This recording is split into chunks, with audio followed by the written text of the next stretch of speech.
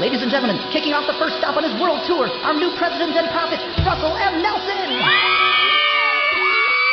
You say you want some revelation, well, here you go. Greetings, brothers and sisters. Welcome to the weekly Mormon News Roundup, where Jacob Hansen and D-Bays are going to ruminate on the great and spacious beehive. This is July 16th, 2023. This is episode 68. We have Jacob Hansen, the thoughtful saint. He's co-hosting.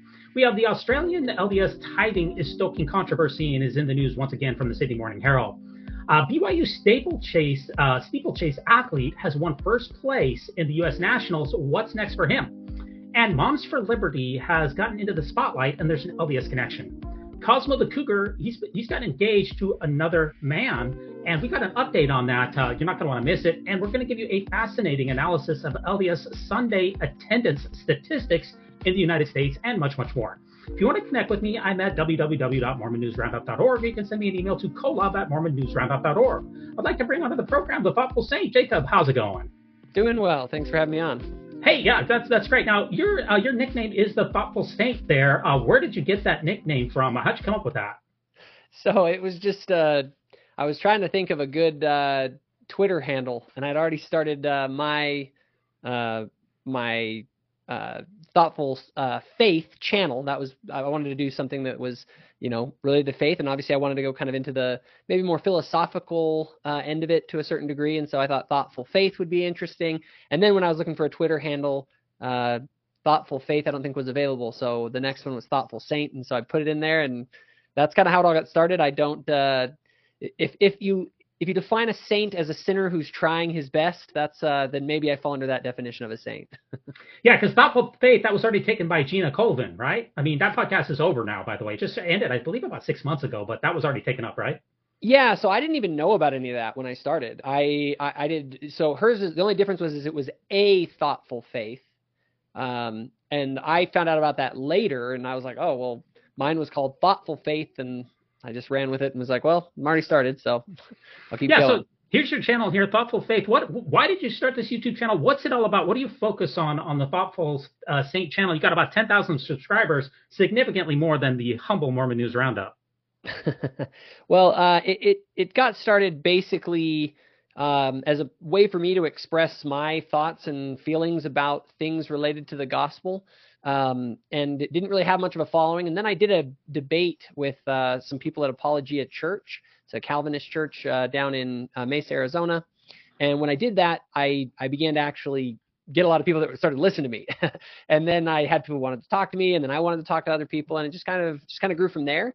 And the purpose of the group or of the channel is really to strengthen existing Latter-day Saints faith in the restoration, in Christ, and basically to further the mission of the church and I try and contrast truth and falsehood. So that's kind of my my goal of what I'm trying to do. Yeah. So when you look at your Twitter account, it seems like your Twitter persona is, I would say, pretty confrontational. Is that deliberate? I mean, some people might even consider you to be a troll. Is that a fair assessment, or what are you trying to do with your Twitter account here? No, but I'm very hard on ideas. I try and be soft on people, but hard on ideas. And what's going on Twitter, so far as I can tell, is that you have people that are really exchanging ideas with each other, but not it isn't a forum of deep and thoughtful analysis. And so a lot of the times I'll just kind of say, hey, this is a bad idea, and here's why. And I just drop it. And I try and contrast things that are evil with things that are good and righteous. And so sometimes that can rub people the wrong way. And I'm going to just say up front, like, I'm not a perfect person, and maybe there's legitimate critique. And sometimes when you're in a mood one day and, you're laying in bed or bored and you tweet off something you shouldn't say, I may be guilty of that from time to time. So don't hold me totally. I mean, there's a certain percentage of my posts that I would probably just apologize for straight up. That's fair enough. Now, I watched quite a few of your YouTube. I haven't watched every video, but I watched quite a few of your YouTube channel. And, I watched one of your recent channels here. You had on Division Confusion. You had Jim Bennett on and with Steve Heinecker. By the way, I've had now all three of you on the program now, both Steve Heinecker, all three of you have now been on the Mormon News Roundup and live to tell the tale. But I have to tell you that, I have to remark I'm a little bit saddened by the confrontational level of discourse and the lack of I don't know if I could say a lack of Christian dialogue. How do you feel about that episode, which I believe is one of your most popular episodes? How do you feel about that episode and your tone and performance? So that episode, I was trying to contrast Jim and I's different perspectives because we have very different perspectives. And not only that, I think we're emblematic of two different camps within the church. And so and that was sort of the goal of the interview, was to help people to see that there is a divide here. Now, I tried my best in that interview, and I think I did all right, of staying on the topic of, hey, these are the things that divide us. And I was asking Jim to kind of explain how he arrived at the conclusions that he arrived to, specifically how he arrives at the conclusion that gay marriage is not inherently sinful, that it could be justified, why he sort of expects for the church to eventually change its position on those things. And obviously he was very defensive about that. And so there was a lot of conflict. However, I don't know that I engaged in personal attacks, and I don't have a problem with conflict. I think conflict is necessary at times in order to resolve issues. We don't want to just sit there and hide and act like there aren't real, serious, legitimate disagreements. And I have the goal to get in there and actually expose the nature of these differences, not for the sake of creating differences, but so that we can resolve them, so that we can figure out where we stand. And if we can't resolve them, then ultimately, yeah, there are lines to where, there are some beliefs in the church that, if a person in the church believes in the Trinity and is teaching the Trinity, that's a problem. We do believe things in this church. And because we believe X, that means we don't believe Y. And so we need to understand when, what do we actually stand for as Latter-day Saints? And when you have two people who have very different opinions, there's going to be conflict. But I felt like Jim was much more emotionally elevated than I was in that interview. Yeah. Now, I believe that you have said in the time past that about your personal life that quite a few members of your family have left the church. I'm just wondering, is there anything else about your religious beliefs or personal life that you want to share before we hop in the news articles for this week? I just point people to my channel. I have a series of videos on my story, and a lot of people, it's probably the one that I get the most messages about, have said that my story has helped them immensely. There's 8 siblings in my family. I'm the only one left in the church. Of my 8 siblings, my parents are still active in the church. And that is my story of how I kind of dealt with that, but not just from an emotional thing, but like intellectually. Like, how do I deal with all of the attacks that you get from every different corner, whether that be the atheists or whether that be evangelicals, and kind of how a system of thought and a process I went through with that to sort of resolve my issues and to really come into a place of really comfortable faith where I am now without ignoring the issues. Well, we're really grateful that you came onto the program. It's been a long time in the making, so really appreciate you being here. That does bring us to, we always start every one of our Mormon News Roundup episodes with a joke of the week. And we both kind of found this one from the Babylon Bee here. Disney tries to appeal to Angel Studios' Mormon audience with Indiana Jones and the Plates of Nephi. I guess they're going for the Mormon corridor here. Indiana Jones is about to go full Mormon, says Disney CEO Bob Iger. If you can't beat him, join him. Of course, it's a parody account here, but did you watch Indiana Jones, the latest one there, Jacob? Or I haven't seen the latest one, but I've heard terrible things about it. And that also brings me to another meme here. Wait, you weren't joking when you asked me to find Zarahemla? No, we weren't joking about that. I run another channel that's called the Mormon Movie Reviews, and there's a very, very interesting Mormon film that was released back by Chris Heimerdinger, the 10 Issues Among the Nephites, called Passage to Zarahemla. And that also is a Mormon joke of the week, by the way. If you've never watched that video, that's pretty funny, too. And that also, not to be outdone here, we had one last adventure here. We have Hugh Nibley and the White Horse Prophecy. Which movie would you rather see, Jacob? Indiana Jones and the Search for Zarahemla, or Hugh Nibley and the White Horse Prophecy? I'm a Hugh Nibley guy, man. I love Hugh Nibley, so let's go with that. Yeah, I'd watch either one, definitely. Now, our first news article for the week here is a BYU runner here, Mr. Kenneth Rooks here. He made national news here. He was in the U.S. Championship he runs the steeplechase. He's a BYU. He's currently a junior. attending school, and he's thinking about going professional, but he crossed the finish line to win the men's 3,000-meter steeplechase during the final of the U.S. Track and Field Championships in Oregon just a couple of days ago. He's got a bright future here, and this is I just want to play one clip here. What's very remarkable about his particular run here is that he actually falls in the middle of the run here. You can see him if you're watching this on YouTube. He actually falls, and then he manages, even after falling, to still win first place and take home the trophy. He's thinking about going into the Olympics. This is a very inspiring story here. What do you think, Jacob? Yeah, I saw the video. It was kind of making the rounds on social media, and it was super impressive. I mean, I don't care if you're a Latter-day Saint or not. Like, that's an inspiring thing to watch someone fall and kind of like, that count that guy out, and then to have him come back and win it. Like, everybody loves a good comeback story. Yeah, they certainly do, and it's got pictures of him crossing the finish line, and he says that it's his faith really helped him propel. He said he said I want to get the quote here right. He said, "I guess that the Lord was looking out for me and helped me prepare because the top couple of finishers here all finished within about 2 seconds of each other, which falling in an 8-minute run, that's a pretty serious misstep there. But he persevered. He took it down, and he's preparing here to go to maybe the Olympics. He doesn't even know for sure if he's going to go back to BYU." Very inspiring story, and it just shows to me that you can do anything you put your mind to, and also the fact that I need to get into better shape. That's without question. I was going to say one thing on that as well. When you see Latter-day Saint athletes who do well, or Latter-day Saints in any public role excelling in a way that is admirable, it is a way of sort of building the kingdom, because I think people can get this idea that Latter-day Saints are sort of these recluses that hide away in Utah and never interact with the real world. And when Latter-day Saints go out into the world and demonstrate high levels of character, it reflects that we are people who want to be in the world but not of the world. And I think that's very attractive. Yeah, without question. Now, another article that caught our eye here for this week was a judge awards $152 million to ex-LDS members in lawsuit against Warren Jeffs. So the plaintiff's attorney calls this award highly symbolic, but says it sends a clear message about abuse. What's interesting about the absolutely horrific Warren Jeffs tragedy is the fact that he is actually up for parole here, and it's only about 10 years from now. And what this particular lawsuit says is, no matter if he does eventually get out of prison, and I think it's he's up for parole in 2038, I believe that it is. Even if he does make it out of prison, that this judgment will stand against him, and he will remain penniless for the rest of his life. And I, for one, am glad to see that there will be some justice for these people if Warren Jeffs does come out. Because the last thing I think that anyone wants to see is if Warren Jeffs is paroled in 2038, if he goes back and takes over the FLDS church, which has, is worth hundreds of millions of dollars and has the ability to control those assets again, the last thing that we would want to see is him living a comfortable life after the wake of destruction that he's incurred. And this particular lawsuit is going to basically prevent that. What are your thoughts on this one, Jacob?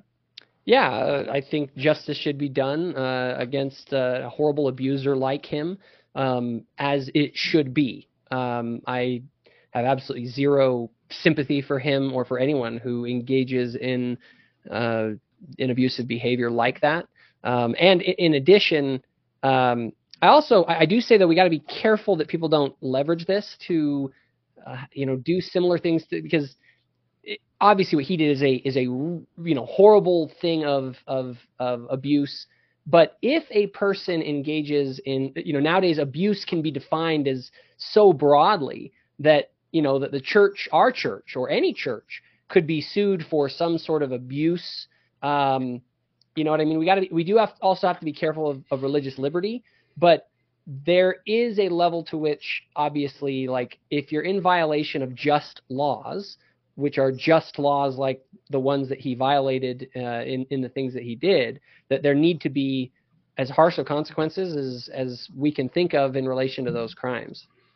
Well, it's interesting that you say that you wouldn't necessarily want to see a wider application of this, because we have seen a wider application of cases like this. For instance, just in April, there was a lawsuit that happened in Riverside, California, where this is a single case. This was not a class action case. This was a single case of abuse in which the plaintiffs were awarded $2.3 billion for a single case of abuse.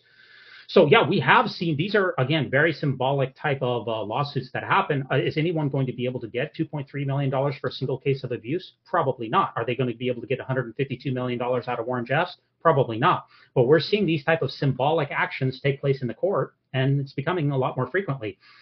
It seemed like you were thinking that was a bad idea. Yeah, well, we have to be careful to make sure that the parties accountable are held accountable. And there are definitely interests in the world to go after the church as the party responsible for these sorts of abuses. And we have to be very, very mindful that people are to be held accountable for their sins and not to loop people into groups and hold groups of people accountable to where us as Latter-day Saints, because some Latter-day Saint or so-called Latter-day Saint goes off the rails and does something horrible, that suddenly we all essentially get punished as a church and as a people. And so we gotta, like, we're in an age where the words are losing their meaning, and abuse can be super broad, and then you hold groups accountable instead of individuals. And so in this environment where on one hand I'm like, yes, Warren Jeffs needs to be punished for the things that he's done and his crimes.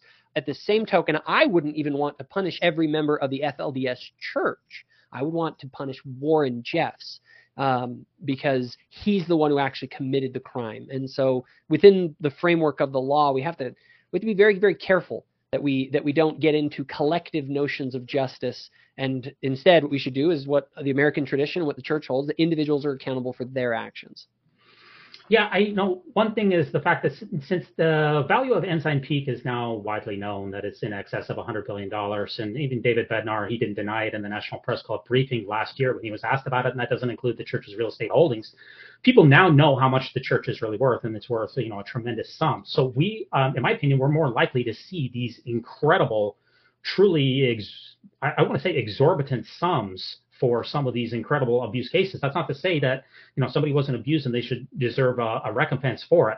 It's most likely this $2 billion judgment is going to be reduced down to a more reasonable level. But you're going to see, it's not just about the individuals. They're going to say you suffered individually, but then it's the punitive damages that are associated with these court cases. And now that the church's valuation is well known, the punitive damages, you're going to see them going higher and higher.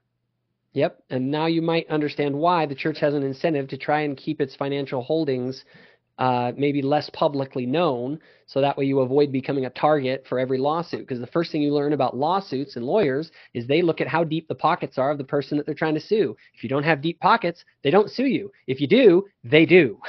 Yeah. And that's one of the difference between the spotlight scandal with the Catholic Church is that the individual Catholic dioceses are generally incorporated on their own, and they're worth a certain amount. So when you're suing the Catholic Church, you can't sue the Catholic Church in totality. You can only sue your individual diocese. Whereas the church, it's not, your stake is not worth anything. Your stake owns nothing. You can sue the church as a whole, as the Church of Jesus Christ of Latter-day Saints, not your individual diocese. And the church is worth a lot more than any individual Catholic diocese. But this is not the biggest, speaking of the biggest paydays, the biggest Mormon lawsuit of all time is not the $152 million with LDS. It wasn't the $2 billion that we just saw in Riverside. It's actually $4.6 billion that happened last year, where a Mexican cartel went down and wiped out, unfortunately, this is a horrible killing here, 9 women and children, a Mormon offshoot community. They sued the drug cartel and were awarded a whopping $4.6 billion. So yeah, we're in the age of litigation, and we've seen some truly massive payouts that have happened. Our next article here is the Moms for Liberty here, and this was very interesting. It was tweeted out here by the Deseret News here just a couple of days ago on July 7th, 2023. It says, "Who are the Moms of Liberty and what are their goals?" And the head of the Moms for Liberty is Tiffany Justice, who says that the media coverage of her group hasn't been fair or accurate, and that they should not be designated as an extremist group. Now, I know you read this article here. What is your take on the Moms for Liberty and the church, and it appearing in the church Deseret News in coverage? Well, I feel like this group is being abused terribly. Like there was this whole thing about them quoting Hitler, and there being this whole hullabaloo, and they're a hate group because of that. And I looked at the actual quote, and it was a quote from Adolf Hitler that just said, "He alone who owns the youth gains the future." And it was obviously what they were doing, is anyone who knows anything about the context of all of this, is they're saying, look, the government is trying to own our children. And that was the same idea that Adolf had. And so they weren't quoting Hitler to like promote him. They were saying that, look, the government, just like Hitler did, these people are trying to take your children. They're trying to claim that the state has a greater ownership over your children than you do as individual parents. And so my thing is, there's all these accusations of being a hate group and all this stuff, like the Southern Poverty Law Center. And you know what? When I watch the Southern Poverty Law Center make these sorts of claims, all it does is discredit them. Because that's a joke. Like, what are you talking about? What, they haven't brought anything substantial to the table to validate these claims. You're just name calling people. That's what we do now. It's horrible. And as I've looked into the group, I've I don't know a ton about it, but what I've seen, I've very much agreed with. And so I'm more looking like, why does anyone have any problem with this group?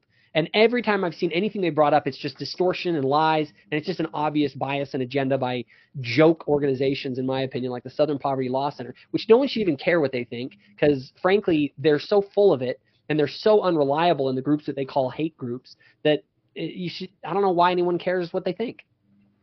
Yeah, I mean, this Moms for Liberty, as I was reading the article, they got their start in Florida in 2019 with the fight against the Florida COVID safety measures. And I did look up and I said, I don't want to base my opinions on any group, on any one particular center, and even into the Southern Poverty Law Center. So I looked it up on thehill.com, which, by the way, thehill.com, they're right-leaning. They said 6 reasons that Moms for Liberty is an extremist organization. I looked it up on NPR, and it says Mom for Liberty is an extremist organization. So I got the right-leaning, I got the left-leaning. They all seem to be in agreement that this is an extremist organization, as well as the Southern Poverty Law Center. There seems to be a wide consensus about the nature of this particular group. And I find that to be remarkable. You're wondering why. I haven't seen anything, and maybe they are. Maybe I'm totally wrong. Maybe I just haven't done enough research. But that's the thing, is we live in this age of making accusations without getting specific. So why specifically are they an extremist? Because today's extremist, there are these terms now that people use that, like, if you think that you're a man and a woman, that there are only 2 genders, you're suddenly an extremist. So I always take all this with a grain of salt. But like I said, until I hear the specifics as to why, extremist doesn't mean anything to me, because it all depends on who's calling you an extremist. Yeah, I mean, you mentioned the Southern Poverty Law Center. So here's some of the groups. I believe there's 77 groups that the Southern Poverty Law Center says are either hate groups or extremist groups. The Knights of the Ku Klux Klan, the National Vanguard, that's a neo-Nazi group. The Euro group, which publicizes David Duke's group.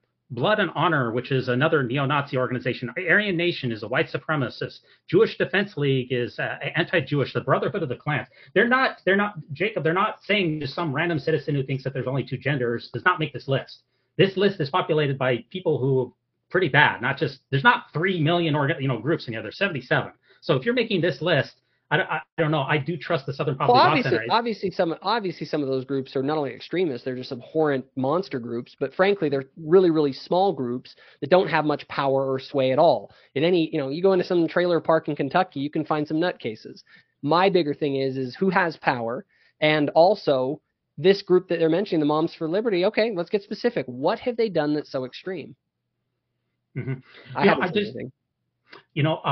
I just wonder, do you think that this is the type of organization that Jesus was joined? And that's why the reason that I'm asking that is this an organization that the church should be giving a platform to? For instance, should the Deseret News run softball interviews with the founder of the Proud Boys or for the Anti-Defamation League? Should they run, because this is a pretty softball interview on it, should they be doing it for those type of hate groups to get their message out? Or should we not be doing that? What do you think? I don't presume that they're a hate group. I haven't heard anything about them that would make me think that. So I can't comment until someone shows me that these people have done something that is somehow so beyond the pale that we can't talk to them. Okay, now our next article is on cell phone data. So a very interesting researcher, Devin Pope, he got a hold of 2.1 million cell phone logs, and he used that information to track where people were going, because it has the GPS location on it, on where they're going on Sunday worship days. And he published this onto Twitter here, which is really, really interesting. It's in the process of being peer reviewed. But if we took a look at religion in America in general, about 30 million people, 25 to 30 million people go to church on any given Sunday, and he can use the triangulation in the GPS to figure that out. And he also broke it down because he knows where the locations of Protestants are. He knows where the location of Catholics are, and whether, there's about 5 million Catholics who go to church on Sunday. And obviously, very important for me, he also got the data for the Latter-day Saint, the Mormons. And this is really, really interesting because it tracks that during general conference times that obviously people are not going to church. So that's why it's so low, only maybe very, very small amount. And Latter-day Saints, only has a small peak on Christmas and Easter, which is what one would expect. But this is very interesting because it looks like on any given Sunday for about the last, this is for the time frame of 2019 to 2020, about 1.4 million Latter-day Saints go to church in the United States on any given Sunday.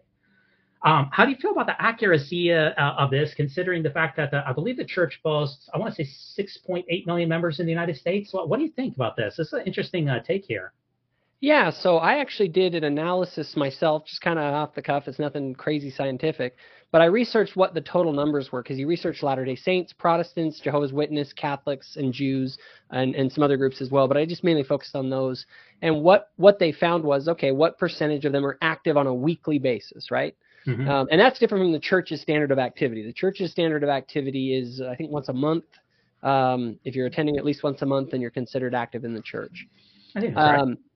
So this puts us at about 21% based on those numbers. Yeah. Mm-hmm. Which, to my understanding, is roughly, I would say that feels about accurate if you're going on a weekly basis. It'd be higher than that if you're just doing it on a monthly basis, obviously. But then now let's compare us to other groups. Protestants, so we're at 21%. Next, that's the highest of the group, just so everyone knows. We came out the highest according to my data that I saw. LDS were 21%, Protestants were 16%, Jehovah's Witness were 11.5%, Catholics are 6%, and Jews are 2.4%. So our activity levels are actually much higher than the title could read, Latter-day Saints are the most active religious group or large religious group in the country, according to this data. So that's one way of looking at it. The other is saying, oh my gosh, only 1 in every 5 Latter-day Saints are attending weekly worship services. Anyone who's been around the church long enough knows that there's high levels of inactivity in the church. There are many people get baptized that don't ever actively participate in the faith. So you have a lot of that. But I also would say that that kind of goes along with the Pareto distribution of, the 80-20 rule, as they say. 80% of what happens in an organization happens by 20% of the people in it. So that's another way of kind of looking at it. So these numbers don't surprise me so much. And comparatively speaking, in a world where religion is in decline throughout the country, to still have to be at the top of the heap of the people that are religiously active is I think a compliment. Yeah, definitely. And he also, he tweeted out as far as, because this is only just taking a look at any given Sunday, he says, well, what is the LDS activity rate in the United States as a whole? And he came up with this. He said, on any given Sunday, about 1.4 million Mormons or Latter-day Saints go to church. But of course, some people are sick, some people are on vacation, some people are at home and they are very, very active but get the sacrament at home. So he said, well, what is the true activity rate? Well, he says that it's about a 30 to 35% retention rate. And I think the LDS Church has ever claimed that retention rate is much higher than that. In fact, I'm a bit surprised by how high it is. And quite frankly, I was a bit surprised overall at the retention rate and the activity rate. As you mentioned, I think it's a positive sign. Yeah. No, I think that one of the things that's going on in our age of social media is that people, we now know what everybody's doing. Back in the day when somebody went inactive, they just like, oh, well, they aren't coming to church anymore. You didn't see them. Now they're on Facebook and they find other ex-Mormons and they all, commiserate together and create groups. And so it may seem like there's something new happening. I think to some degree there is. I mean, our growth rates have slowed. We are facing challenges, but I think we got to be careful that we don't, these people out there, oh, the church is just hemorrhaging members. And it's like, I think that some of that is perception. And whenever you look at the data, it does appear that obviously the church is facing its challenges in a secularizing society. But I don't think that the church is, hemorrhaging like some people would make it out to be. And these stats seem to support that.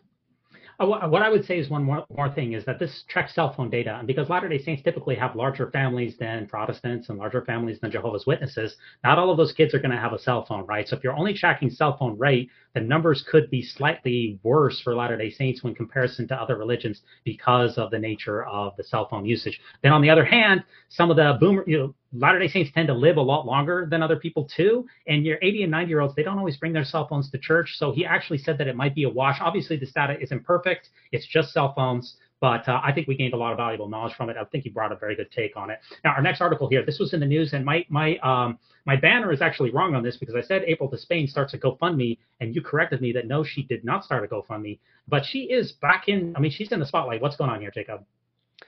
So April Despain, should I go into talk a little bit about her story overall, or just this latest developments? Can you sum it up in 30 seconds and then give us Yeah, the sure. development? So April Despain, for Pride Month, decided to put up a family proclamation in her yard as a way of her expressing her views on gender and sexuality, since everyone else was putting up their pride flags for expressing their views of gender and sexuality. And so there are people obviously who didn't like this very much. Apparently, April has also been very active in. She's noticed things in her local school district that her kids are being taught that had to do with gender ideology and stuff. And so Well, she homeschools. She homeschools. But she didn't originally. She switched to homeschooling because her children were exposed to some of the stuff, and she basically lost faith in the local school district. So she's had tension between herself and the local school district for quite some time. So she pulled her kids out of the school district, and she has continued to kind of be a public advocate for parents who don't want this kind of stuff in schools. And it drew the ire of the PTA president and others. And apparently, according to the story, the PTA president sent multiple people to place pride flags in her front yard, which was like, what? So then now she basically called her out, and they got into this online spat. And what essentially has happened is now, apparently, according to the story, the PTA president, who was already threatening, like, hey, we're going to sue you, is now trying to threaten and sue April for basically standing up for herself online, so far as I can tell. And I haven't seen anything illegal that April has done. I'm no expert on these sorts of things, but so far as I can tell, she hasn't done anything that I would convict her on. No. And so she's now raising funds to help fight this legal battle where she's being sued for, I think it's stalking or defamation or something like that. Yeah, the thing about it, I just want to say one thing. The last I heard, there's only a threat of a lawsuit. An actual lawsuit has not been filed, to my knowledge, and I've been trying to watch the space as carefully as I can. So, I don't know. It's one thing to raise funds for defending a lawsuit. It's another thing to raise money for the threat of a lawsuit, because we live in a pretty litigious society, and threats of lawsuits are a dime a dozen, especially to public figures. You know what I mean? Yeah. And I'd encourage people to go and to look at April Despain. It's on what's called givesendgo.com/April, wild with an E on the end, Despain. This is her full explanation of what's going on here. And she does say that any money not used will be transparently donated to charity. So she's basically said, I'm putting together a legal defense fund. I don't know. I'd have to review it if there actually has been legal action filed. I believe there was something, but yeah. So if she's going to be donating this money, she basically is trying to protect herself. That's what I'm wondering. Okay, so you said you need the money for the legal defense, and that I understand. But then if you're donating the money to charity, then you're just donating the money to April, who's going to donate it to charity. Why don't we just donate to charity and eliminate the middleman? That's what I don't understand. In my mind, I don't think there's anything wrong with it. If she is legitimately being filed, it says, I think there's an injunction that was filed against her or something like that. That's the thing is, and if it says in her thing, it says now the PTA president is attempting to silence me again by filing a civil stalking injunction against me. Yes, and that civil stalking injunction that was leaked, and now this is all just a rumor. I don't have this for certainty, but the stalking injunction was granted as April was the stalker and not the PTA president. It was reversed from what we seem to be told. Now, it's only from leaks. But, yeah, I mean, so... Well, April, so far as I know, April had said that that it was filed against her as though April were the stalker. Yeah, and then it was granted, the judge granted the injunction, the stalking injunction, which says that there's going to be no contact. So she was the stalker, not the other way around. Yeah, according to the judgment of the judge, but I haven't seen anything that April has done except for defend herself against people that have been putting pride flags in her yard and like calling her names and harassing her family. And I'm sure it goes both ways. The supporters of April are going to go and say terrible things and whatever. But and fine, if y'all need to break it up and calm down, and that's what the judge wants to do, like fine. But if there is something legal that's going to happen here beyond just this injunction, and with that injunction being filed against her, if there are costs associated with that, I would encourage people to support April, to actually donate to her, because I think what's happening to her is totally wrong. And she's not, so far as I have seen, she's not done anything wrong. She's very adamant in her opinions about things, but to have legal action taken against her, I think is pretty insane. And as someone who has had sort of frivolous legal threats and things against me. If you're an ordinary person, I'll tell you that is terrifying when you have someone with deep pockets saying, I'm going to make your life miserable. And by the way, they can do it. You can literally do nothing wrong in this country, and you can have someone financially wreck you if they're willing to spend some money on their end just to do that to you. So in this case, I haven't seen her do anything wrong. And if she's saying that she's going to donate this money and you trust her and you support her cause, then go ahead and donate it to her. And I would be supportive of that. I don't have any problem with it. Yeah, this isn't the only LGBTQ item that has appeared in the news, and we do have an update here because we covered this a couple of weeks ago. Ben Shalati, as Charlie the Cougar, Charlie Bird, and Ryan, they got engaged here, and Ben Shalati released a blog post that he gave his thoughts on it. And what did he say, Jacob? Well, my issue with what's going on here is basically Ben is talking about Charlie and his now fiancée, and about attending their wedding, okay, and kind of what he feels about their decision. He says that basically, and I'll read some of it.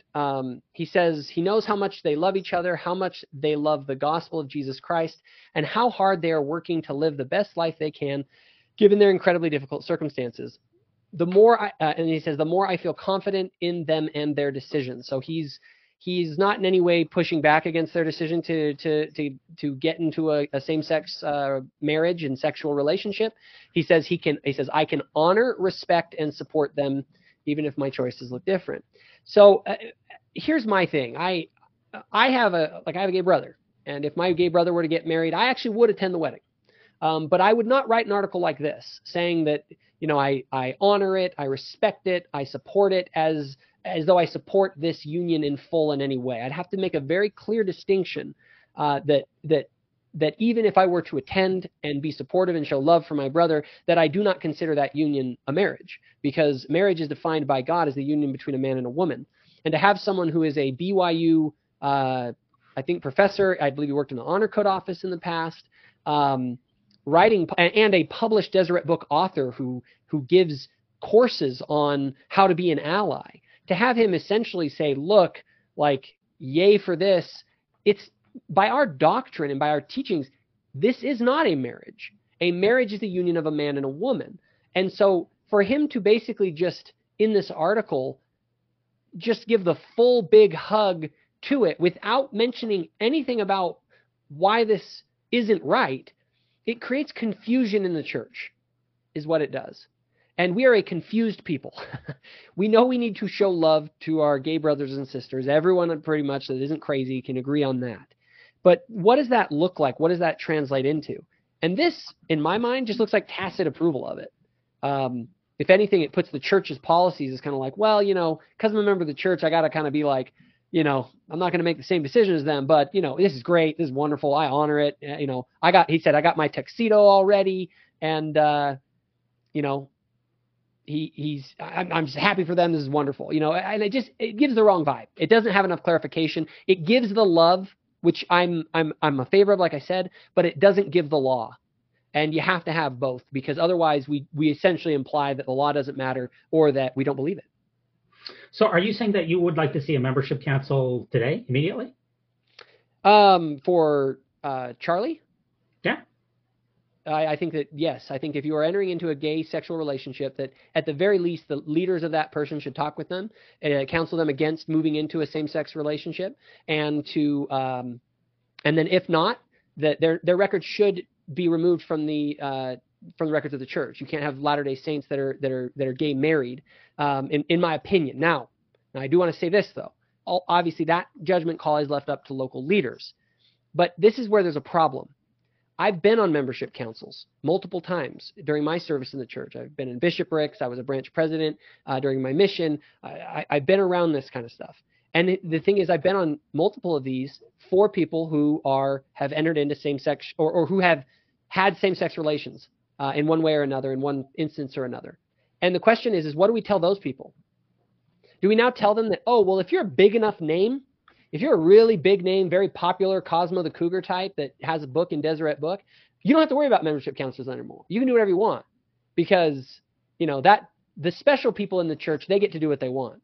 But the rest of you have to face the consequences. Because if I was in a membership council with someone who had broken the law of chastity by engaging in homosexual relationships, what would I say to them if they looked at me and said, why am I here in this membership council, and while people like Charlie Bird are not? If we're not consistent in the way that we follow the policies of the church, then it ends up being like some people get special treatment, and that's a big problem. Well, I'll just say one thing. Charlie's books are not in Deseret Book. They mutually agreed to pull them out of Deseret Book a few weeks ago. And but with they were in Deseret Book, though. Sure. Yeah, they were in Deseret Book, but they aren't anymore. But you talked about homosexual behavior, but even according to the church's handbook, homosexual behavior is not grounds for an immediate membership council. There are 11 points in which are, and that's not one of them. The ones that require a membership council is murder, rape, sexual assault, conviction, child or youth abuse, abuse of a spouse or another adult, predatory behavior, incest, child pornography, plural marriage, serious sin while holding a prominent church position, and most felony convictions. So in your hypothetical example of the one person who said, why am I having a required membership council? I would say follow the handbook, because it doesn't say homosexual behavior requires a membership council. Well, I would maybe go back one to that list, if you can pull it back up real quick. Sure. One of them is serious sins while holding a prominent church position. Which Charlie Bird does not hold, nor Ryan either. Well, there's two things. These are the ones that require a membership Sure. council. Like there is no option of if it were to need to be held. But a serious sin, first of all, do we agree that engaging in homosexual acts is indeed a serious sin? Well, I just go according to the church handbook. It says serious sin while holding a prominent church position. Charlie Bird, as Cosmo the Cougar, that's not an ordained position. He doesn't hold a prominent church position. And maybe so, Ryan but doesn't either. If someone in the church, regardless, I would say that a person who is engaging in homosexual acts publicly, as a prominently well-known Latter-day Saint, you de facto don't hold an ordained position, but I would consider that something that would be a factor to consider. Now, keep in mind what you had pointed out in the handbook are the cases where it requires a membership council. Okay, so my thing is then if we were to look at the other ones where it's not required, but that it may be necessary. Do we have that list to look at? Yeah. There's other aspects that says 32.6.2.5 that says that there's some aspects where a membership council may be necessary, and so membership council may be necessary for attempted murder, sexual abuse, adultery, fornication, cohabitation, civil unions, and same-sex marriage. So in those cases, yes, it may be necessary, and it's up to the discretion of the stake president. Yeah, and it is at the discretion of the stake president. So the question is why is it that some members are going to have this be given and others not? And especially when I'm going to assume he's temple endowed. I'm not sure. But if you have someone who hasn't been active in the church for 25 years, they live, and they're not in any way even active in the church. Do you need to have a membership council because you found out through the grapevine that they engage in a same-sex relationship? That may be a different scenario. But if you have someone who is well known, who is known as a Latter-day Saint, who is out there active online with a large following, who has members of the Young Women's Presidency, interacting with him, and then this person is now engaged in a homosexual same-sex marriage, that seems like a different situation to me. That seems like one that it's more serious here, and that we need to that in my opinion would. Now it's left up to the stake president. I'm not here to challenge the specifics of the stake president, but the question is we have to have some guidelines under which you would think that this is reasonable to have this sort of thing. And in my judgment, we need to make sure that people know that homosexual relationships are seriously sinful, and that you can't participate in the church without any sort of restrictions if you're out engaging in homosexual behavior, whether you call it a marriage or not. It's simply not something that can be allowed in the church, because it will normalize the behavior to where this will eventually be something that we don't consider sinful. And that's really what's at the root of this. That's what I tried to point out with Jim Bennett. People don't think homosexual behavior is seriously sinful. They just don't. And so and maybe that stake president thinks that. He just thinks it isn't a big deal. And is it the case? I think that violates the scriptures. It violates what our prophets have taught. It violates our doctrine of the family. And we have to make sure that when public figures in the church are flaunting this right in front of everyone's faces, that the church puts down a foot to avoid confusion. Because otherwise everyone will sit there and not know what the church really stands. And then there are those in the church that think, don't worry, give it 20 years, the church is going to change its policies and doctrines. Yeah, for our listeners out there, we're on YouTube. If you could let us know your thoughts on Charlie Bird and his upcoming marriage, we'd be very, very grateful for that. While you're at it, drop us a like, drop us a subscription. We'd be very grateful for that too. We just got a couple last articles to get through this week here. You brought this one up as well for us, Jacob, and it's the Book of Mormon and Elder Corbett, who's really, in my opinion, one of the rising stars of the church here. He was just, if you want to say, promoted in the last General Conference. That's a simple term. I know some people don't like it, but he went to the Better Angels Conference here, and he talks about how the Book of Mormon warns against division at the Braver Angels Conference. And why did you find this a good article to discuss this week here, Jacob? Well, because I believe in the message that President Nelson taught about unity in the church. And I think that these sorts of things of outreach to try and engage with those who are willing to try and have conversations and find unity, I think these are good things. However, I also want to offer a critique to it. So let me just read something from the article. It says that Elder Corbett, I'll just read directly from it. It says, Elder Corbett cited addresses from President Oaks and President Eyring of the church's first presidency. The former encouraged to, quote, moderate and unify on contested issues, and the latter emphasized a great day of unity is coming. And Elder Corbett in his speech at this conference says, let us imagine the consequences of not heeding today's calls or of not earnestly pursuing the inspired objective of this convention. Elder Corbett concluded, as we lead with courage and boldness while exemplifying kindness and hope for the soul of America, we can together fix the eye of the nation on an inspired vision of our future as a people and as a more perfect union. Love this. However, there's something missing in all of this conversation. Unity is only possible when there is something that people unite around. And that's what we need to discuss. And that's what we need to basically, that's the whole thing. What are we uniting around? Because if we don't have something that we unite around, then there will be nothing to unite us. And the real question is in the broader country, is there, what is it that unites all Americans? Genuinely. And I feel like those things are becoming smaller and smaller, but even within the church, right?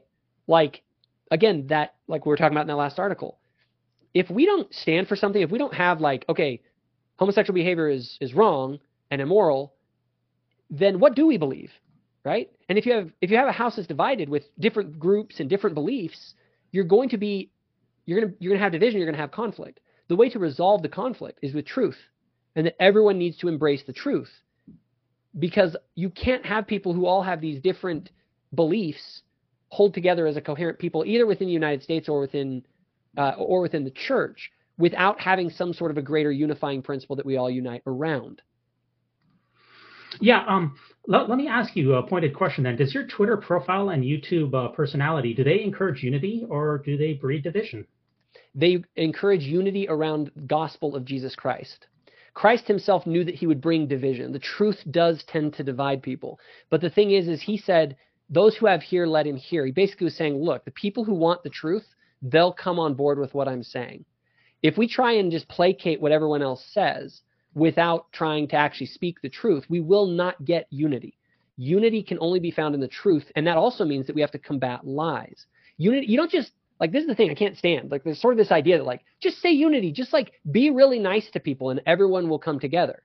No, you come together when you can actually get people who don't like each other to come together when they're united around some common purpose or goal. Just saying unity doesn't do anything. It's when we actually have some unifying principles. And for Latter-day Saints, who are my target audience, I call them to be united to the teachings and principles of the gospel of Jesus Christ. And that pisses a lot of people off because a lot of people hate those principles. And Jesus Christ was the same way. Jesus did not get crucified because he was being too nice. He got crucified because he spoke the truth. And ultimately, my goal is to be hard on ideas and soft on people. I don't tolerate ideas that are lies, that are falsehoods, and I'll speak out against them. Yeah, I do want to just address one point where he talks about how the Book of Mormon warns against division. And I was thinking about that this week since you said that this was an important article for you. And it just really reminds me of 2 Nephi, in 2 Nephi, I think it's chapter 25, where we had the Nephites and the Lamanites who separated themselves at that time based upon ideology and practices that the Book of Mormon tells us about. And then God, according to the Book of Mormon, God cemented the division in between these two groups of people by turning one of the skins dark so that they would be loathsome towards each other. That seems like a significant step away from unifying people, is to cement a skin change so that they would be loathsome towards each other. Does not the Book of Mormon, is that not an argument against the Book of Mormon's call for unity? The call for unity is unity around what? The Book of Mormon doesn't say just unity for the sake of unity. Jesus didn't say unity for the sake of unity. Jesus talks about the goats and the sheep. You're either for me or you're against me. It's all over the scriptures. This is a modern invention of our culture to have this weird idea that there's no division between people. The question is who's on the Lord's side? That's the division. It's the division between truth and falsehood, light and dark. And we invite everyone to come and be united in Christ. And that's the Book of Mormon message. And when Zion is achieved to the degree that it was in 4th Nephi, in the Book of Mormon, read it. It talks all about their love and unity in Christ. What happens is because they're united around Christ, unity emerges. But if you don't have Christ, you just have warring factions. Unless you have a unifying principle that everyone is united to, then what holds us together?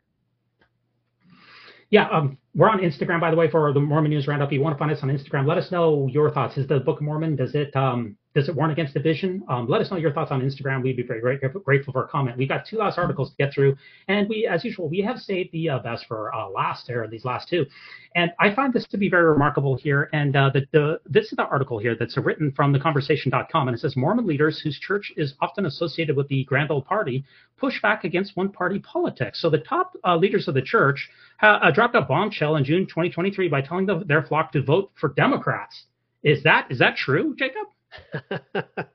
I read this article and I couldn't help but look. It was definitely read between the lines kind of take by a particular author.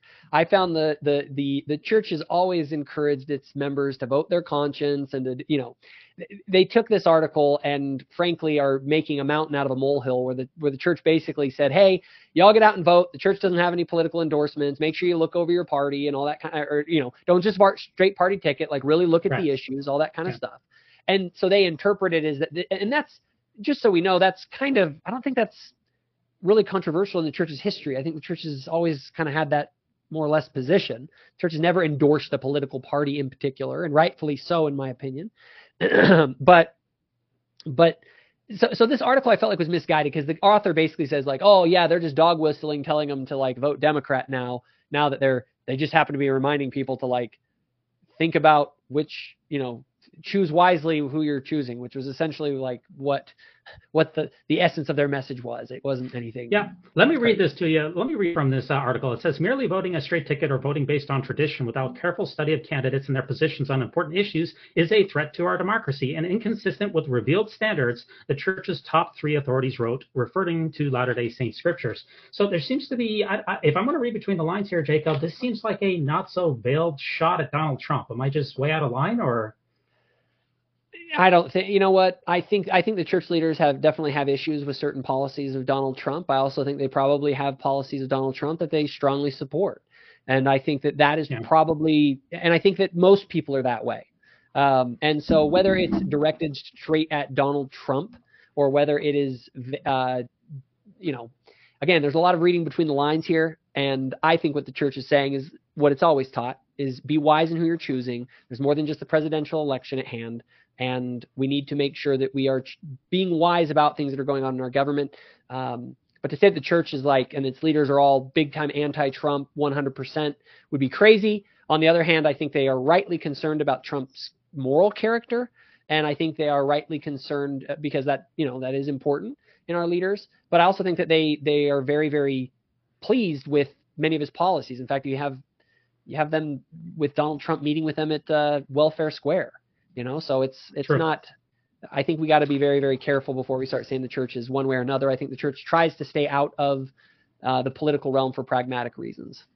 Well, just remember, the church did release an editorial in the Deseret News in 2016 that called for Trump to pull out of the race. And I know that's only an editorial, but still, it did appear in the Deseret News.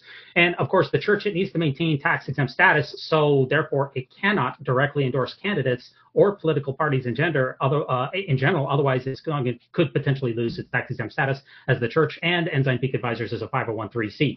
I just want to make one last note before I get your final takeaway on this, Jacob, and that's that we didn't see these kind of warnings from the first presidency against one-party politics back when Mitt Romney was running for president in 2008 and 2012. So I find the timing of this particular, I find it a little bit remarkable that now we're seeing the warnings. I don't know. Maybe I'm just reading things in the tea leaves. I don't know. So I think that back in when Mitt Romney was running, for instance, that the church was the political landscape was totally different at that time. Our country's more divided now than maybe it ever has been, with the exception of the Civil War. And so when you're dealing with that level of political division and social division, I think the church is rightly commenting now when things are the way that they are. I don't think it's some big plot, although I'm sure the church was, would have seen having Mitt Romney in the White House as being an ally for the church. And I think with somebody like Donald Trump, I think they have very much more mixed feelings. Although I would say if the church, when it comes to things like abortion and stuff, and they look at the Democrats and people like Joe Biden, I think that there's going to be even more concerns on matters that I think, in my opinion, are far more important, especially on a moral level. So I think that the church doesn't have some candidate that they are endorsing. The church is politically neutral, but I do think the church does want for its members in this current climate to try and reduce the divisions as much as they can and try to be wise in who they vote for, because the stakes are very high right now in the powder keg of our society. That's really good thoughts. And that does take us to our featured news article. We want to spend a few minutes on this featured news article, which I personally found to be the most important news article of the week. And perhaps this is where we might find our widest level of disagreement. We shall see. Now, this is from the Sydney Morning Herald here, and this was released on July 10th, 2023. And for those of you who are not familiar, the Sydney Morning Herald is basically the New York Times of Australia.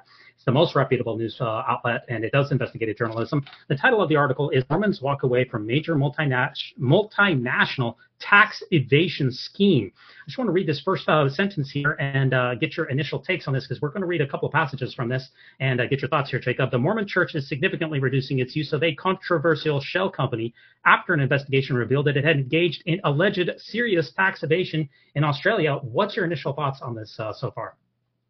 My initial thoughts is I hope the church does whatever it can to reduce its tax exposure and any sort of tax liability for itself or its members.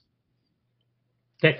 What I think is important for me to note is that, and I didn't realize it until I read this article, is that the Ensign Peak shell companies, the 13 shell companies, that's not the only shell companies that the church utilizes. Because LDS Charities Australia was also a shell company. And I do wonder what other shell company that the church currently operates. And this Sydney Morning Herald article for me basically confirmed what the Widows Might leaked this information about a week and a half ago. And they reported on this, and that's only through leaks. And now it's been followed up by more serious journalism. And what the Widows Might report said is that the seriously reducing is an interesting term here, because according to the Widows Might report, the church basically stopped the controversial tax scheme altogether when the Sydney Morning Herald last year blew the whistle, but opened the door or shined the light on the LDS Charities Australia's controversial tax practices. Yeah, well, anyone who's dealt with tax strategies, first of all, you're always trying to reduce your tax exposure or burden, okay? And so the church is going to try, if it has any sort of tax burdens, it needs to try and reduce its risk that the government is going to reach its hands into your tithing donations and take money from that to go and fund wars and abortion and all other kinds of things. So what I would say, though, is I guess in Australia, if I'm not mistaken, in Australia, though, tithing donations are not tax exempt or something like that. Is that correct? Charitable, that's a very important point here. Charitable donations to churches in Australia are not inherently tax deductible like they are in the United States. You have to prove that your church engages in a substantial charitable outlay. So that's why the church set up LDS Charities Australia. And the Australian states are not paying tithing directly to the church. They pay it to LDS Charities Australia because churches are not inherently tax-deductible donations. So they're trying to get members to have the tax donations and also the church to enjoy them as well by using the shell company. I hope that answers the question. And frankly, my take on that is good on the church, because frankly, I'm a big and if the church's relationship to government, as I see it, is pragmatic. Okay, because the bigger question here is should the government be able to go in and take money from the church at all? Like, is it any of the government's business? The money that you are exchanging between you and the church isn't the government's business. It's for the church. And so that's where philosophically, I just, at the very ground level, I am opposed to any government in any way interfering whatsoever in what I decide to give to my church. Yeah, the government is not interfering. You can give as much money as you want to the church. The question is whether that counts as a tax donation. So, the whole idea of a tax donation is the fact that you're giving money to the church, and that's offsetting what the government already has to do. So we're not talking about interference. We're just talking about, is it a tax deductible donation or not? So, the idea is if I start a church in Australia where I'm the only participant, all of the money goes directly into my car and into my house and has no charitable outlook, the Australian government would take a dim view of that, and that would not count for tax deductible. It would not be a tax deductible donation. So, people can donate as much as they want to me, but it just wouldn't count for a tax donation. So there's no interference. I just want to make sure that point is clear.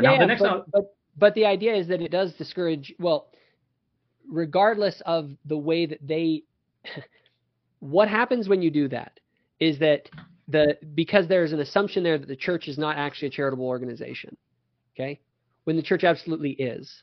So the members are doing nothing wrong. If anyone is wrong, it is the government of Australia who is out there saying that the church is not a quote-unquote charitable organization.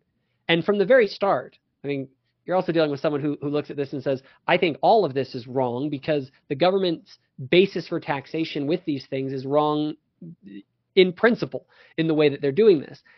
If a person is not, if I have income that I give to a charitable organization that I'm not using for myself, I should not be taxed on that income. I never realized any benefit out of that income per se because I'm giving it to the church. I'm giving it to someone else, not to myself, right? And so just on that level, that's the way the law should be. What is the law in Australia? Okay, maybe you're right. Maybe you're 100% right. Maybe the church is like violating the law. But I'm not looking at this from the perspective of what is the law. I'm looking at it from the perspective of what is just. And it's unjust for the government to, I think it's unjust for the government to treat as income money that you never realized a gain on, that you didn't actually get to have for yourself to go spend on your house and your movies or whatever the heck you're doing with your money. And so just philosophically from the start, I just have a problem with that. I do have a question. So if I just take if I get my monthly check and I just take it down to the Ford dealership and I buy a truck, then the government should have no basis on taxing me for the income because I bought a truck? Is that correct? No, because you ultimately are the one who is, it's your truck, right? You own the truck when you're done with it? Yeah, then you do that is a personal gain and therefore it can be income. But you have to remember also I'm against income tax. So this is kind of you go way down the road. Basically the only tax I think that is just is a use tax.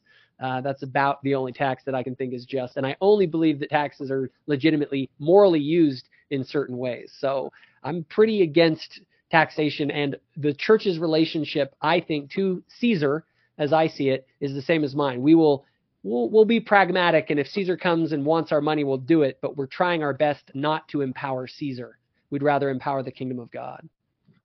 Yeah, let me read another section from this particular article. It says, in Australia, the church has ensured that donations and tithing, neither of which are tax deductible, are routed through a charitable trust to gain 100% tax deductibility. So that really gets back to the point that you said that in Australia, churches are not inherent, that their donations, that's different from the United States, are not inherently tax deductible. You have to prove that you're using those donations in Australia in order for your organization to gain the tax exempt status. And that's what the church did starting when that law was passed back in 2012. The church formed immediately the LDS Charities Australia, which is what the saints were paying directly into. And what this article points out is that LDS Charities Australia has no paid staff, and it received $90 million in donations in 2021. And then after this article went in the Sydney Morning Herald last April, those donations fell off a cliff as soon as it came to light. And what this article basically confirms is that the church was funneling money from church headquarters into LDS Charities Australia to gain tax benefits from the Utah side, and then funneling it back to church headquarters to gain tax, basically to, like, I don't want to say double dip, that's not the right term, but to gain the maximum amount of tax blessings as possible. And as soon as that was brought to light, the church immediately stopped doing the practice. And that's why there's a massive tort that was filed by all the Australian saints saying that we paid into LDS Charities, assuming that it was a charity and that it was engaged in charitable practices. It has demonstrably not engaged in charitable practices, and that's where the rub is. Okay. So I would say when you pay your tithing to the church, if you actually have paid your tithes, you've given up all rights to that money 110%. Where the church decides to funnel that money for its own tax strategies or within its stewardship to do whatever it needs to grow the the tithing base of the church, that's on the leaders to make that call, the ones who have the keys over that. If you're paying your tithing and then you're upset with the way that the church is managing those funds, you never tithed in the first place because you are making an offering to God. Okay? They could take my money into a back room and they could burn it for all I care. Then I would show up next month with 10% to give. Okay? I mean, they literally burned the firstlings of the flock in ancient Israel. Tithing is about giving up your rights to the money. In my mind, tithing is about saying to the Lord, you and your kingdom are more valuable to me than this money. Take it and do with it whatever you will. So any saint who's like, well, I thought this was all going to be given out to, handed out in bags of cash to people on the street. And that isn't what happened, or in some other, charitable way that I arbitrarily define as charitable, like you're wrong as a member if that's your attitude. Okay. So that's just straight up. And then the other one is that the state here is the government is the one who's arbitrarily deciding that the church is not a charity and that what they're doing isn't charitable enough, or it's being funneled to other countries or whatever. And in my mind, it's like, well, I'm not following you. I follow the prophets of God. And if they think that it's a better idea that these funds should be used in another country, that's fine. And if you want to tax people accordingly, if that's your prerogative as a government, but I'm going to think it's unjust because I think whatever funds you give to the church should be totally tax exempt, and that when members give it to the church should be able to do whatever they want with it. And all of this issue and controversy is being created because of the arbitrary will of the government and the people in power and those bureaucrats. And I don't have a lot of faith in them, but I have a lot more faith with Russell M. Nelson and the Quorum of the 12 and the way that they manage finances versus Caesar. Yeah, just remember that these saints are not giving money to the church. If you give a donation, you are giving it to LDS Charities Australia. You're not giving money to the church. You're giving money to a shell company. So that's the difference. You said you give it to the church, they can burn it on fire. They were giving it to LDS Charities Australia with the purpose of that being used for humanitarian purposes. You don't have, in the United States, you have goodwill offerings with your donations. It says specifically on the bottom, and in fact, they updated it about 6 months ago, that the church has no obligation whatsoever to utilize your donation in any manner. All those boxes that you check, that means nothing. But that's the difference in Australia. You're not giving money to the church. You're giving it to LDS Charities Australia. And that is specifically by law says that you have to be doing charitable work in Australia as the vast majority of the income. The church was bringing in $100 million a year, and they were using almost none of it to charity. That's the difference here between the United States and Australia. So these weren't tithes that were given by the members then? They had donations, tithing, donations, same thing. Well, no, I thought we were making a distinction between tithing and goodwill donations to a charity, because what was this money that was being donated? Was this money that was being given to LDS Charities, or were the members giving were they filling out the little tithing slip, putting tithing on it, giving it to the bishop, and then the bishop was then basically instructed to donate those funds, or whoever is in charge of the funds management was instructed to transfer those funds not to church headquarters in Salt Lake, but to the LDS Charities in Australia. I'm not sure how that all worked. Yeah, your donation goes straight to LDS Charities Australia. You do not pay donations. You do not pay tithing to the church in Australia for the last 9 years. You give it to this organization. And that's what Simon Southerton said what the issue is. He says, one has to hope that this signals the beginning of Australian regulatory authorities taking action in respect to the $40 million rort that the church has been engaged in. So what this allegation says is that the church, because they were not using the LDS Charities Australia in any significant way for humanitarian donations, that they benefited from 10 years of tax forgiveness, approximately $400 million worth of tax forgiveness that they should not have been enabled to use because LDS Charities Australia does not constitute or qualify as a tax-exempt organization. So it's not about burning tithing in the back room. Essentially, the class action says that you were taking advantage of the government and deceiving the government for the tune of $400 million worth of tax advantages that you were not authorized to have. That's the issue. So the issue was that it wasn't being used for charitable purposes. Well, it was being used for charitable purposes, and that's what the article says. It says that the church in Australia was using 0.3% of LDS Charities Australia. I got it from the article. 0.3% of LDS Charities donations in Australia went towards humanitarian purposes, which really tracks for what we've seen globally with the church, about that percentage rate of around 1%. Yeah, but what does the money that the church uses go into if not charitable purposes? Well, the charitable purposes have to be used in the country of Australia. So the money could be sent back to the United States or back to any other place that the church has. The whole purpose of the Australian tax law is that you get a tax donation because you're using your services in the country of Australia. That has demonstrated. Do you think though that it's just for a government to say if you give charity to people in other countries, we're going to tax you. We're going to force you to only give charity to people in our country? I mean, really, every government has the right to set their own laws, and governments are incentivized. Yeah, but my question is it just? Is that right? For Australia, the Australian government to subsidize some charitable outlook in Ghana, and for, let's say that a charity took a lot of donations in Australia and had a massive outlook in Ghana, and it affected no Australians whatsoever, but they're reaping tens of or hundreds of millions of dollars in tax deductions for that. I would say that most governments would have an issue with that. I personally can see where their argument is coming from. Yeah, I mean, but that's because a government has a priority to place its own citizens over the needs of other people in other lands. Absolutely. We in the gospel don't have that. And in fact, I would think that we should encourage governments to allow people to donate to whatever charities they want to throughout the world, because we don't just care about our citizens, we care about the citizens in other countries as well. And so for them to punish people for donating to other charities, we have to remember this. This is where it all comes down to in my mind. Every dollar that the church uses is for humanitarian aid.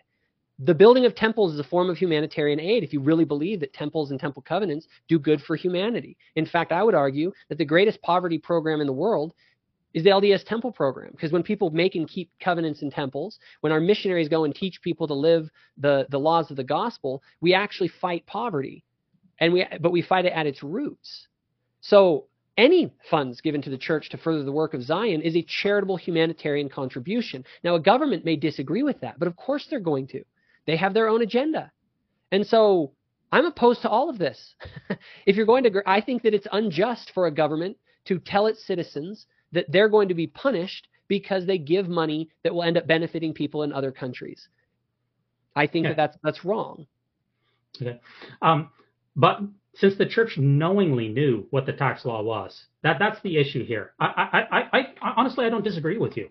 The issue is that the church knew what the laws were in Australia. They created a shell company directly to try to benefit both Salt Lake and the Australian saints and the church in a way that flouted Australian tax law. And that's why this article points out that the Australian Tax Authority or organization, the ATO, is looking at the church's use in here and could ex post facto come in and find the church a la SEC, what happened in the United States, in a similar manner. So what I want to say is we've had four, in my opinion, tax dust-ups in the church in the last year alone. The Canadian tax dust-up, the Australian LDS Charities one. We also had the Marshfield Advisors, which we don't have enough time to go into, but that was in Israel. And we had the SEC in the United States. That's four areas in the last year where the church is really pushing the envelope when it comes to reducing its tax burden. Is that a wise course of action? I'm just mad they got caught. I'm a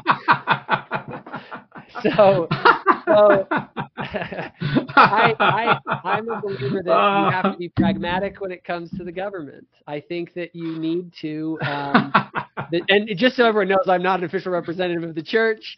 The IRS agents watching, I do pay my taxes. But I do believe that the thing is I think that the church needs to try and do all that it can to protect the sacred funds donated by members from Caesar. Okay. And now there is truth that we need to be wise about how we do that. I do believe that as a principle, we do want to honor and sustain the laws of the governments that we're working with while trying to, as aggressively as we can, without raising the ire of Caesar, comply with his dictates. Christ had the same, I always look at Christ and his relationship to Caesar. Christ was pragmatic towards Caesar and the way that he operated. And that's the way that his church and kingdom should operate as well, so that they don't end up in a bad situation. So if these are issues, these are strategic errors, I do not see them as moral errors. And for those who have this extreme view in the church that we are to honor and sustain the law in all cases, they must be totally unfamiliar with the history of our church from the time of its inception until 1895, where the number one defining feature of our church was that we didn't obey the laws of the land because we believed that we were following a higher law. Now, all churches are obligated to this. Any Christian denomination, the Christian movement itself places God above the rulers of the world, and it allows for the ruling of the world to happen within as long as they conform to justice and righteousness. And we oppose laws and governments that abuse people and act unjustly. That should be a given for a Latter-day Saint. And so when I look at all these things that the church has done, have they maybe made some strategic errors? Maybe they have. I don't know. But a lot of this stuff, I don't have a lot of judgment towards the leadership of the church over these matters, because ultimately that's their stewardship. Like, I give my money to the church, and then I allow for the church leaders to manage those funds in according with the spirit that's in them and in accordance with the calling that they have to do that. Do they always get it right? Maybe not. They get things wrong sometimes. I know that Joseph Smith didn't do so well with the Kirtland Safety Society. So, if we can forgive Joseph for that, we can forgive them for any strategic errors that they may have made here. But we have to be careful that we don't place Caesar as the ultimate authority here and say, well, you leaders need to get in line with Caesar, because it creates a dangerous sort of precedent in the church to where suddenly the government has our higher loyalty than the loyalty of our faith. And that is something that Christians throughout Christian history, we're studying Acts right now. If you want to go study the Christian movement, the big question was the relationship of these Christians to the state. And what kind of a kingdom are we establishing here? And is it a threat to the kingdoms of this world? And that's a really interesting whole other conversation to have. Okay, we got to wrap this one up now. Notice, since I'm the host, I get to spend the most amount of time with my pet peeve articles. So you're that's good. why. You're good. Just remember, just a couple of other last thoughts. We'll wrap this one up. The church is tax exempt in virtually every country that it operates with, in every municipality in every state. So it's really tax exempt from a vast majority of its holding. But what we've seen is in the various places in which governments do ask the church to pay a small portion, that the church will fight that tooth and nail. Now, you talked about render unto Caesar that which is Caesar's. Now, remember, Jacob, that famous quote was specifically in answer to the question about whether people should pay tithing, obviously you need to pay taxes, to oppressive governments. Because you said that we shouldn't have a loyalty to oppressive governments, but that was what rendered under Caesar that which is Caesar's. And when he was asked specifically, should we pay taxes, he didn't say, no, hire the best lawyers you can, form fake shell companies, and then pay only the minimum that you possibly can, if required by court order, as a result of massive torts and significant regulatory pressure. No, he just said, render under Caesar that which is Caesar's. I see a bit of a difference. I don't, because I see that there's a little bit of a difference in the way I interpret that scripture. I see as he said, render unto Caesar that which is Caesar, and render unto God that which is God's. Well, I would ask the question, well, what belongs to Caesar and what belongs to God? I'm pretty sure everything belongs to God. And I think what Jesus was trying to do in that instance was that he was giving an answer that a Jew would look at and realize that he had just said that everything belongs to God, but that a Roman would hear and think, oh, he's going to pay his taxes. So he evaded the issue so far as I understand that scripture. But all the same, and even leaders of the church may not share that interpretation. And so, but all the same, I think that render to Caesar what is Caesar's. Remember, Caesar was an oppressive government. He was horrible. Jesus' relationship towards Caesar was pragmatic. He said, look, if they're going to come and take the money from you, cooperate. We're not here to raise the sword against Caesar and to draw ourselves into a violent conflict with the state. We are here to do our best to build the kingdom, given the fact that we are in these conditions where we have to, unfortunately, deal with Caesar and comply with his unfair dictates. And so I think that that's the way I look at it. I hope the church pays the minimum and keeps does everything it can to keep Caesar's greedy, dirty hands out of the money that I give to help build the kingdom of God. There's a couple of other stories in the scriptures, especially around Jesus and taxes. Let me give you a couple of others here, too. Remember the legendary story of Jesus' birth with Mary and Joseph at the inn, when his parents allegedly went to Bethlehem to do what? What did they go to? And to be registered for the That's census, right. to comply with the law. So legendary story. Now, I mean, Jesus' parents went on a potentially dangerous journey while Mary was pregnant to make sure that they were 100% above board. They didn't retain legal counsel or form shell companies to obfuscate the law. Well, those didn't exist back then, too. Well, all I can say is they lived in a society where they were already in Caesar, all the world can be taxed. They were already paying 50 or 60% of their incomes to taxes in Rome to begin with, even without the census. In contrast, the church operates in a world where it is practically untaxed everywhere. But in the extremely modest areas where they have a small tax liability, they fight Caesar at every turn. This is a contrast between Jesus and Jesus' family. I just continue to see a contrast between what we read in the scriptures with what I see in the church. I think pragmatically, in the days of Caesar, the penalty was a lot higher than if you didn't comply with Caesar's tax laws. And maybe if those governments said, we're going to come and kill the quorum of the 12 apostles and the prophet, maybe they would take a little bit less risk. But if they can pay a little $5 million fine to protect an additional 15 or 20 million in assets, maybe they'll pay that fine. And I think that's, what? Again, my feeling on it is purely pragmatic. I frame this entirely as Caesar and the kingdom of God. They're in opposition to one another, and we're trying our best to work within the bounds that Caesar will let us get away with. And I think Mary and Joseph, if they had broken the tax laws of Caesar, it would have been pretty stark consequences there. And to be honest, that's kind of what the article is saying. It's like, Caesar, we need to crack down on these Christians. We need to make sure that they pay their dues. And frankly, I'm sorry, I'm on the side of Jesus or Joseph and Mary. I'm not on the side of Caesar. So I don't have too much sympathy for this. My loyalty is to Christ. My loyalty is to the leaders of this church. And frankly, I want any money that I'm donated to the church to be in. I want the government to forget those funds even exist. Okay, one other tax story from the New Testament here. It's in Matthew chapter 17, where Jesus, remember, he asked his disciples to go and catch a fish, and then they would open up the mouth of the fish, and there would be, I think it was one gospel said 2 or 4 drachmas that would satisfy their tax burdens. So Jesus subjected himself to the rules of the land, as should we. He didn't make it a complicated mess to pay taxes, and he encouraged his disciples to pay their necessary taxes. So Jesus himself said to pay it. His parents paid it. His disciples paid. All of these. There was no fight in any of this, and that's just what I see as a contrast between Jesus' church, who seems to have a very aggressive tax avoidance strategy, which seems to me to be in contrast. I could multiply these examples in the Bible. Seems to be in contrast to what we see in the scriptures.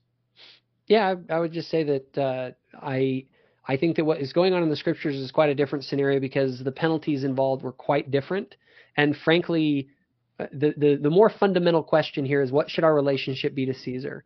Should we gladly go and pay for his conquest of Gaul, where he'll slay and murder and enslave all sorts of people? Is that what we should because that's what that money that Jesus was having them donate was actually being used for. We have to remember that this time the Roman legions were on the march throughout the world, enslaving and killing and oppressing everyone. And Jesus just said, hey, give them money.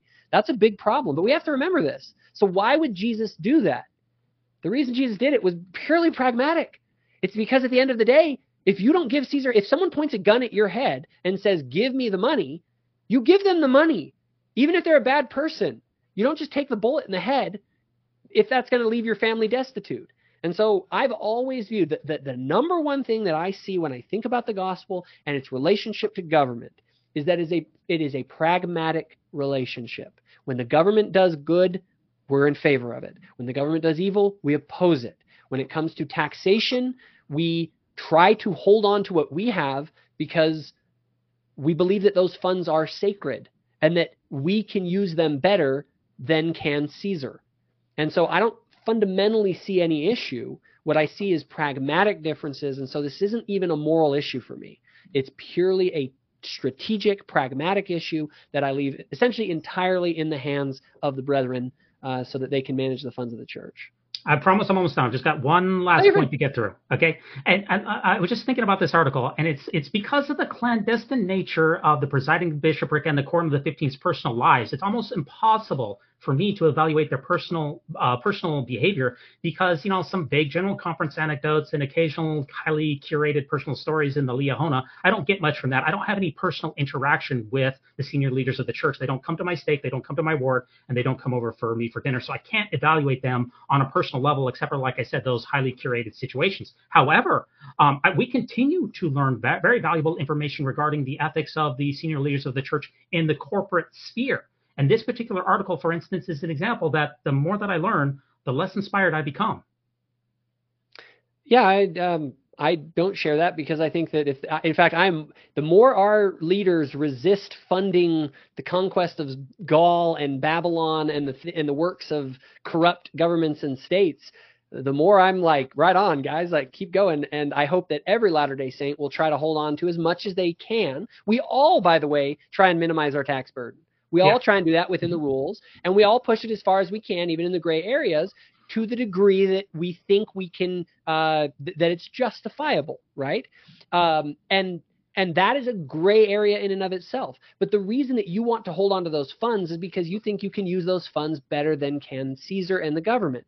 If you didn't, then you give them voluntarily. So at the end, as I look at all of this, and the ethics of the leaders, I made a video on my channel. I encourage everyone to go watch it about the church's finances. D. Michael Quinn, who was excommunicated from the church, probably gave the most powerful testimony I've ever heard of the church's finances after he was excommunicated. He was talking with the Salt Lake Tribune, or I think we're trying to really get him to rip on the church. And instead what he did was he said that the leaders of the church have access to almost unimaginable funds, and they only take a small stipend that probably is in accordance with that of a mid-level high school administrator in California. Okay. Yeah. Mm-hmm. Yeah. Agreed. And these men do unimaginable amounts of not religious work, secular work within the church, managing universities, massive logistics operations, all of these kinds of things. And so when it comes to their personal character in relation to these things, that's one of the like big things in my testimony list, is that these men show immense restraint and are able to avoid utilizing these funds for things that are not ultimately dedicated to the benefit, as D. Michael Quinn said, of the rank and file members. And what rank and file members get almost all of this money? They're the rank and file members in places like Africa, the Philippines, and the other areas where the church is trying to develop.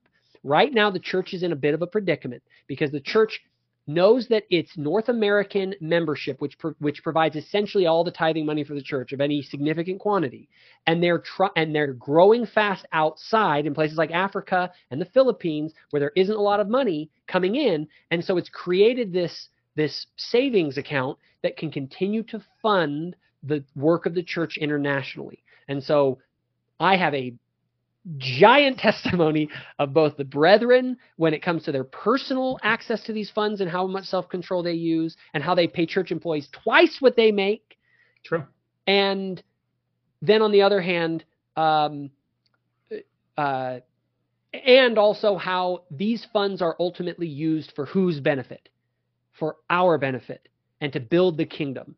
And so anytime the government is getting in to mess with that, I'm just like, I don't like it. Let me give you one last question, and this is my final question for you, Jacob, and that's, should I follow the church's same ethically questionable tax avoidance approach in either my own individual life or in the small businesses that I run? Should I follow this church's approach here? I wouldn't say it's unethical to do all that you can to minimize tax burdens upon you, because I trust you with your money more than I trust Caesar. And so I think Latter-day Saints should, within the bounds of the law, minimize their tax burdens to the greatest degree possible. And I think, but they also need to be very wise about how they do this. And maybe the church has been unwise. I'm not saying that. If the church has been unwise, they've been unwise, and maybe they've done some things but I'm going to leave that to their judgment. But be wise, because you're dealing with Caesar.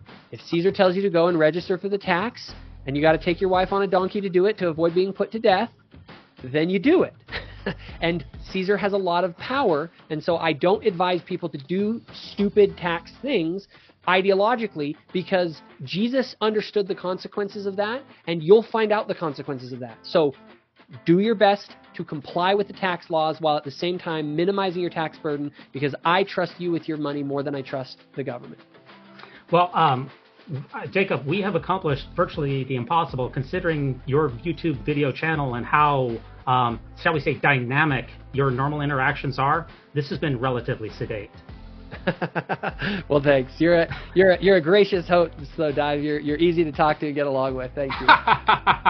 I have accomplished what Jim Bennett and Steve Heinecker failed to do. So I guess I'll just put that into my feather in my cap there. I gotta boast on something. It's a pride cycle, so I've got to be right on the top of the pride cycle. Now, Jacob, we drop these episodes live on YouTube Sundays at 9:30 p.m. Eastern Standard Time. If you show up on my YouTube channel, you will be able to interact with the live chat then. And I just want to give a shout out. Our episode's music is brought to us by Weird Alma on Bandcamp.com. And thanks so much for ruminating with me on the Great Spacious Beehive. And remember, no one in a hallowed hand can stop this podcast from progressing. So long.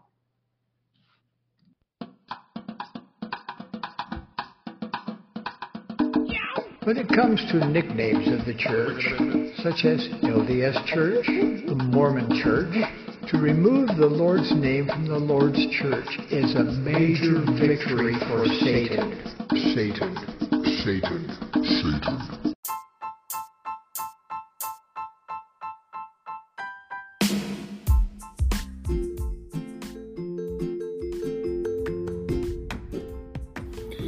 Hey there, brothers and sisters. Thanks for listening to the Mormon News Roundup.